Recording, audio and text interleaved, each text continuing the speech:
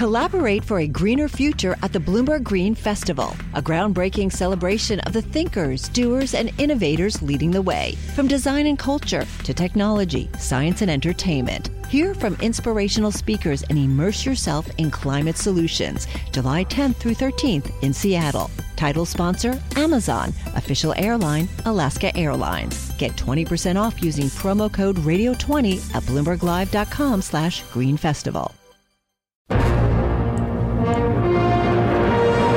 Our approach to tackling coronavirus is to prepare for the worst and work for the best. You need a totally different style of leadership. It's not enough to have a plan. You need to be testing. Britain and the EU, do they want to be seen as locking horns on an issue such as a no-deal Brexit when the economy is going to be suffering and people's lives are going to be facing so much disruption? Hello, you're listening to Bloomberg Westminster, your daily guide to British politics. I'm Sebastian Salek. And a very good afternoon, I'm Roger Hearing. Well, let's get into it then, Roger, shall we? It could be just a few days now until we know about the shape of the government's plans to move the UK out of lockdown. Thursday is when we get an update. We're also hearing Sunday as a possible date, so within the week we should have a better idea just how things look, but there are already some indications. We're talking about staggered work times for businesses, exam years first back into the classrooms, a mechanism for reimposing lockdown in areas that show a surge in cases. Lots of rumblings out there in the papers. Indeed. Meanwhile, the Prime Minister's message to a global virtual conference on funding for vaccines. Getting a vaccine, he says, is the endeavour of our lives and the only way to beat the crisis. And the Isle of Wight's going to be in the focus as well, because it's going to be the testing ground for the planned track and trace system the government wants to introduce. It's going to be tested there next week and will involve a smartphone app to inform people if they've been near to someone who has developed the virus. There'll also be other mechanism for tracking and tracing, but the government definitely thinks that is the way to go. Now, one of the key issues facing the government in dealing with the question of when to lift this lockdown is the psychological damage as well as the social and economic impact of it all. For many people, isolation during lockdown has exacerbated an already major problem. I'm talking about loneliness. Well, joining us now, I'm very pleased to say, is the man who's taken over as chair of the all-party parliamentary group on loneliness, Neil O'Brien, OBE, Conservative MP for Harborough, Oadby and Wigston. Neil, welcome to the programme. Let's talk about this issue first of loneliness. How far do you think the lockdown has actually affected it? So the whole problem of loneliness, which was there before the coronavirus, has been made even worse because, of course, huge numbers of people are now having to self-isolate. And if you don't have closer friends or family, or if you're not good at using technology, that can mean that people are seriously cut off and at risk of being very isolated or lonely. Even before the crisis, the Red Cross had estimated there was something like 9 million people in the UK who were frequently lonely. So there was a big problem already. But of course, coronavirus has made it much more severe. Are we just talking about the elderly here, people who have lost family and end up living on their own, or is this a wider problem than that? It's a much wider problem than just older people. It's true that older people are probably the biggest group of people who are at risk of being isolated or lonely, and then of course, all across Western countries, that group of older people is a growing group. So the problem of loneliness is getting much bigger. But there are other groups of people who are particularly likely to be affected by loneliness. Maybe it's young mothers who are just staying at home after having a kid, or refugees and other people who are relatively new to the country. But of course, ultimately, loneliness and isolation can affect absolutely anybody, even very surprising people. So it's a problem that's growing. But the good thing, I suppose, that we've seen during the crisis is that as well as there being a bigger problem, there's also more people stepping up to try and help. And there's been a real flourishing of community groups, voluntary action locally. And I hope that some of that can be sustained after the crisis so that we go on tackling the problem of loneliness. It's a funny question, I suppose, Neil, but have you yourself ever suffered from loneliness? I suppose when I was younger, I probably would have done sometimes. And even people who are in, busy workplaces like MPs, you can feel lonely in a crowd. It doesn't mean that people don't feel lonely if they don't have deep friendships. So it really is something that can affect anybody. And certainly my wife, when she had our daughter, was at home, and it really brought home to me how you can be if you're looking after young children, it can be very lonely if you're just stuck with a young child and it's difficult to get out. So it's a thing that can affect anybody. And interestingly, research over the last couple of years has shown that there's a huge link between the mental health effects of loneliness and some physical health effects, because one study finds that being persistently lonely is as bad for your health as smoking a packet of cigarettes a day. It has all kinds of bad effects on everything from Alzheimer's to heart disease, to all kinds of different problems. So there are good reasons why governments around the world are getting interested in this problem and how they can catalyse social action to tackle it. That's pretty stark. Well, I mean, looking at the lockdown more broadly then, how do you think the government needs to be looking at this and starting to lift measures? We know we're expecting to hear something within the course of the week, but what would you like the details to look like?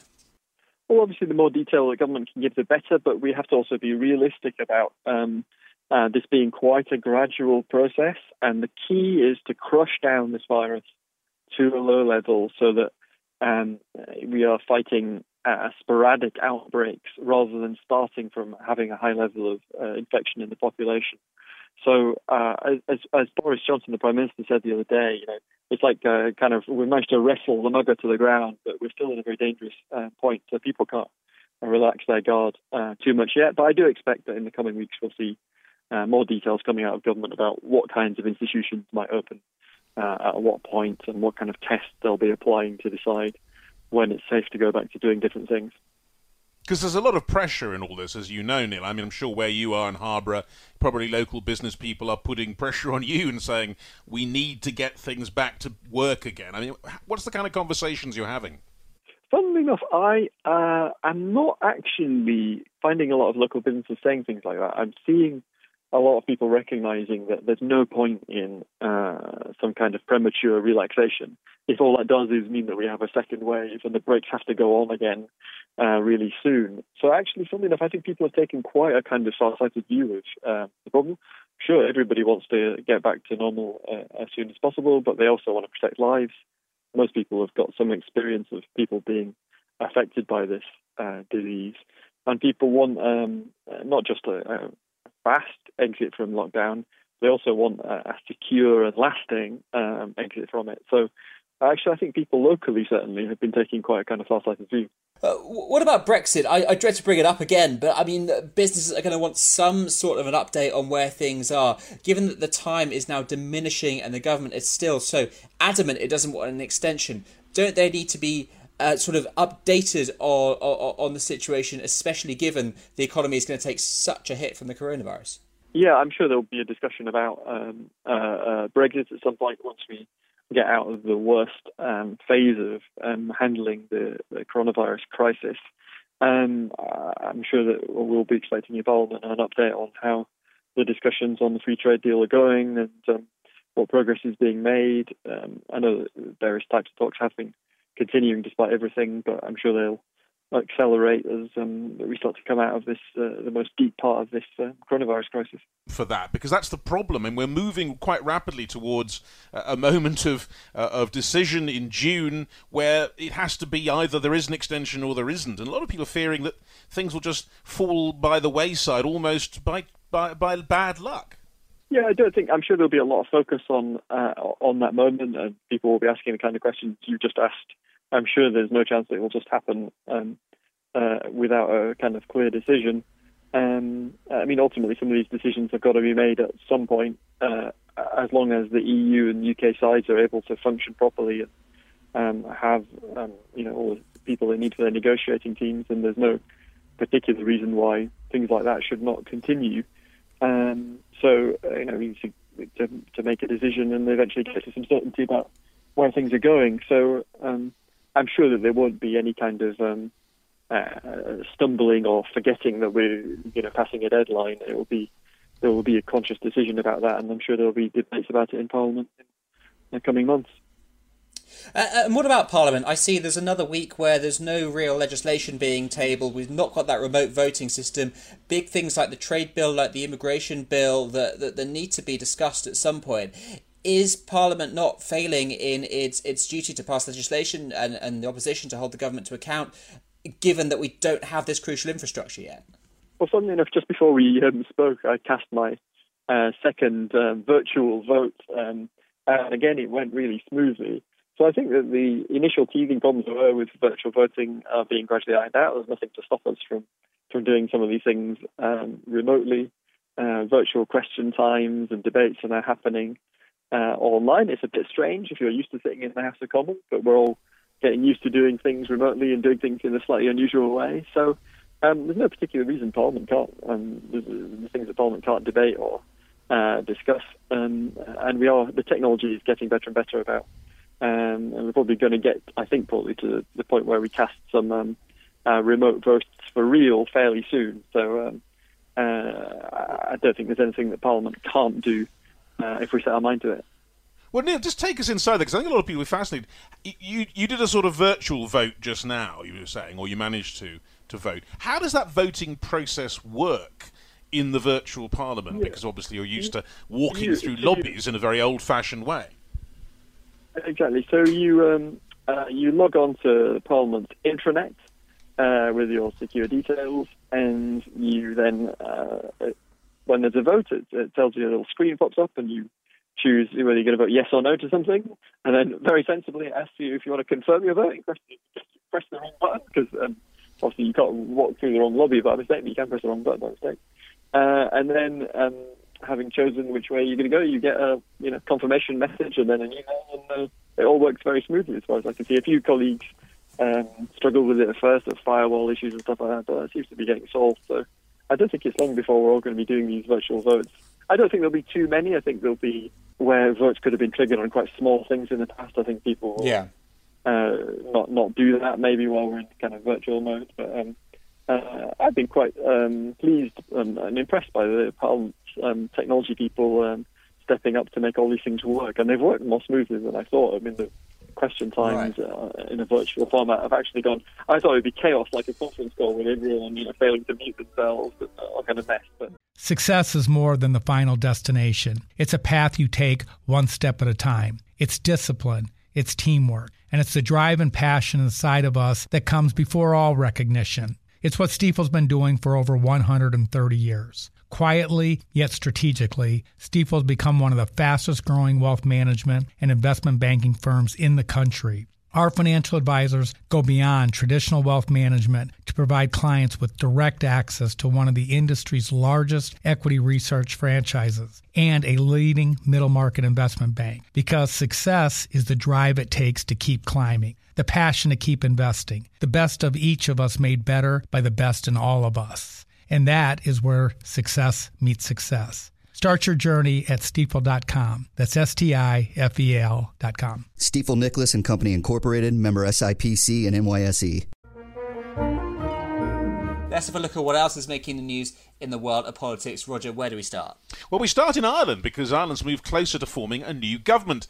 The Green Party has agreed to enter formal talks with the country's two traditional major parties. The February election failed to produce a clear winner, and progress to reach an agreement's been slow as the country grapples with the coronavirus crisis. But talks with the Green Party, of course, could still break down. We could be back to square one again. Always an option. Then bringing it back here, rail union leaders say they have severe concerns about any moves to increase train services as part of the expected easing of the economic lockdown. The three main rail unions have written to the Prime Minister warning that increasing services would send out a mixed message that it's okay to travel by train. ASLEF, RMT and TSSA say this mixed messaging could be dangerous and lead to the public flouting the rules on travel and work. They add they will not accept new working patterns that put the lives of railway workers and passengers at risk.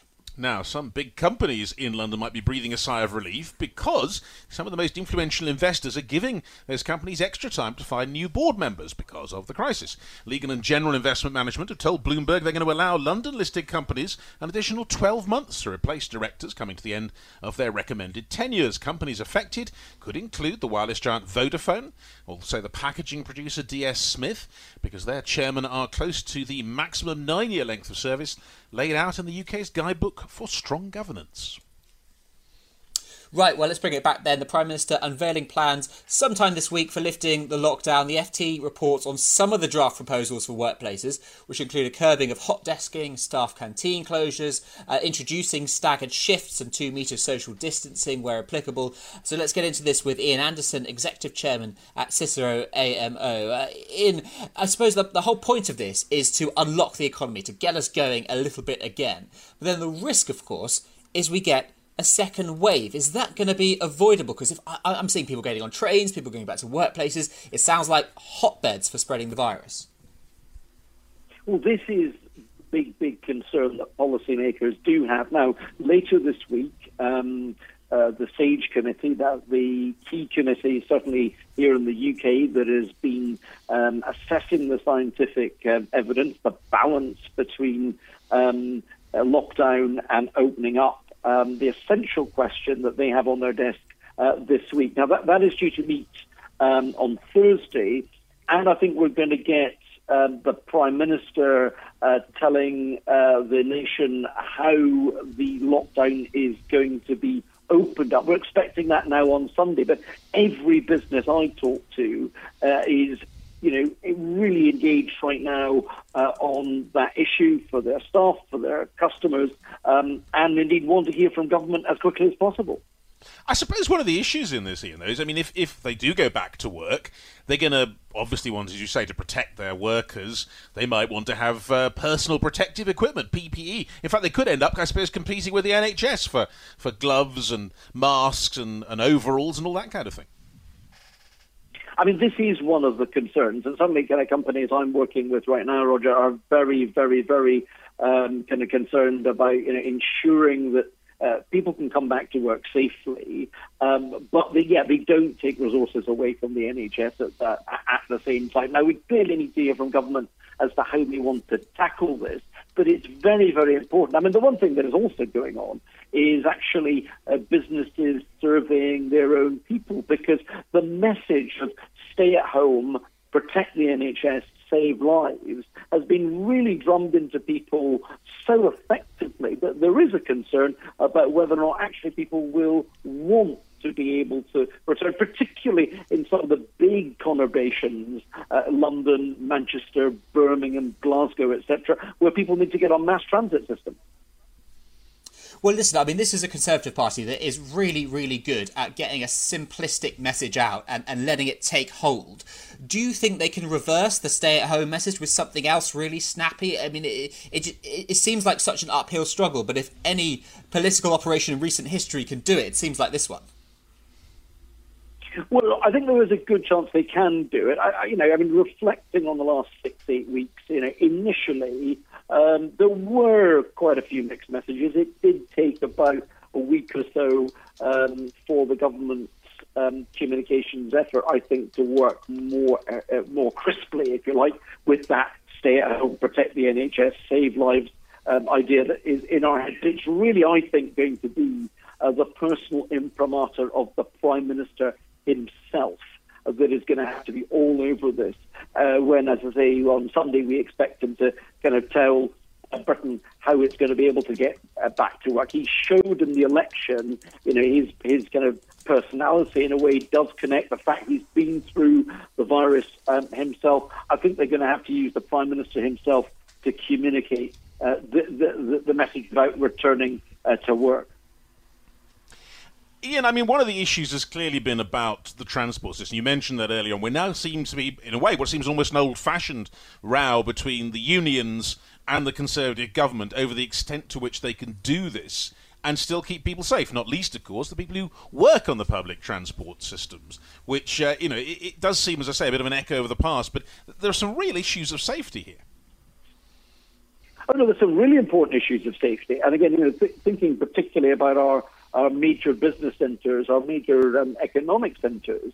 So, this is going to have to be balanced. I mean, certainly the thing that is starting to become clear is not everybody is going to be able to return to work at once. I mean, beyond that, actually, there is also a sense that are we ever going to return in the way that we did before? Listening to actually some of our biggest businesses just in the past 2 or 3 weeks. They're starting to reevaluate how much office space they need.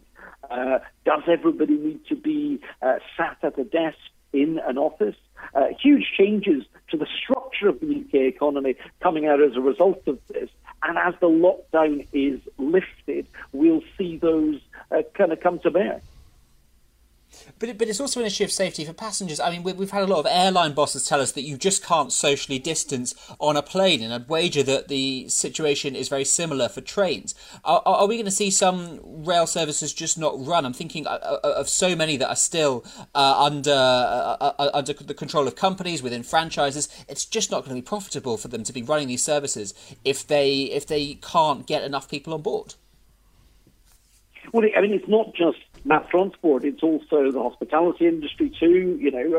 Kind of the numbers I've seen is that, you need to have a restaurant about 60, 70% full. You need to have planes about 60 or 70% full. So, we're starting to see from some of our major companies who are talking quite anxiously to government right now about, what the structure of their industries can actually look like. And all of this is taking place just on the day when governments are trying to bring together the scientific community, the investor community, to try and invest in and speed up the chase for the vaccine. It's only really the vaccine that is going to solve many of these really, really difficult issues.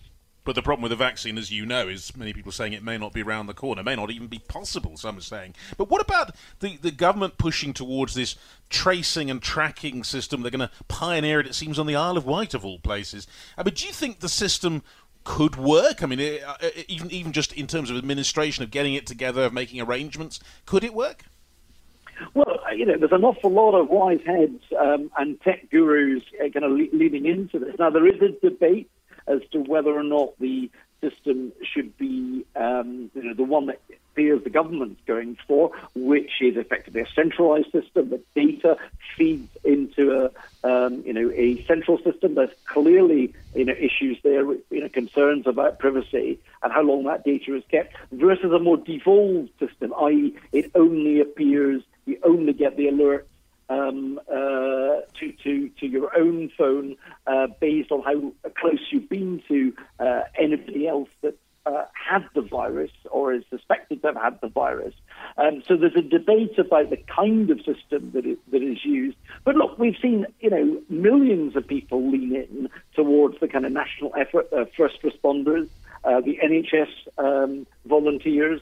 There is a sense that I think people do want to be able to move forward. So again, the government is probably going to have to put Boris himself around this in order to communicate that message and get mass use. And very quickly, finally then, I mean, one of the things that the Times mentions is that all of the countries that have done this similarly successfully, or most of them anyway, have used quarantine centres rather than self-isolating. Do you think we can go that far and get people to go to other places to self-isolate, or is that just too much for the British public? I think we've seen all the way through this a real reluctance by government to, introduce measures which are sort of completely anathema to the way in which we run our country. The comparison with China has been made all the way through this process, and in the Prime Minister himself, a real desire to try and keep things as close to normal as possible. So I think the idea of kind of isolation centres would be politically very, very difficult to achieve.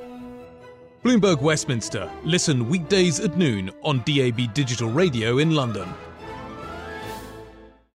Collaborate for a greener future at the Bloomberg Green Festival, a groundbreaking celebration of the thinkers, doers, and innovators leading the way. From design and culture to technology, science, and entertainment. Hear from inspirational speakers and immerse yourself in climate solutions. July 10th through 13th in Seattle. Title sponsor, Amazon. Official airline, Alaska Airlines. Get 20% off using promo code Radio20 at BloombergLive.com/Green Festival.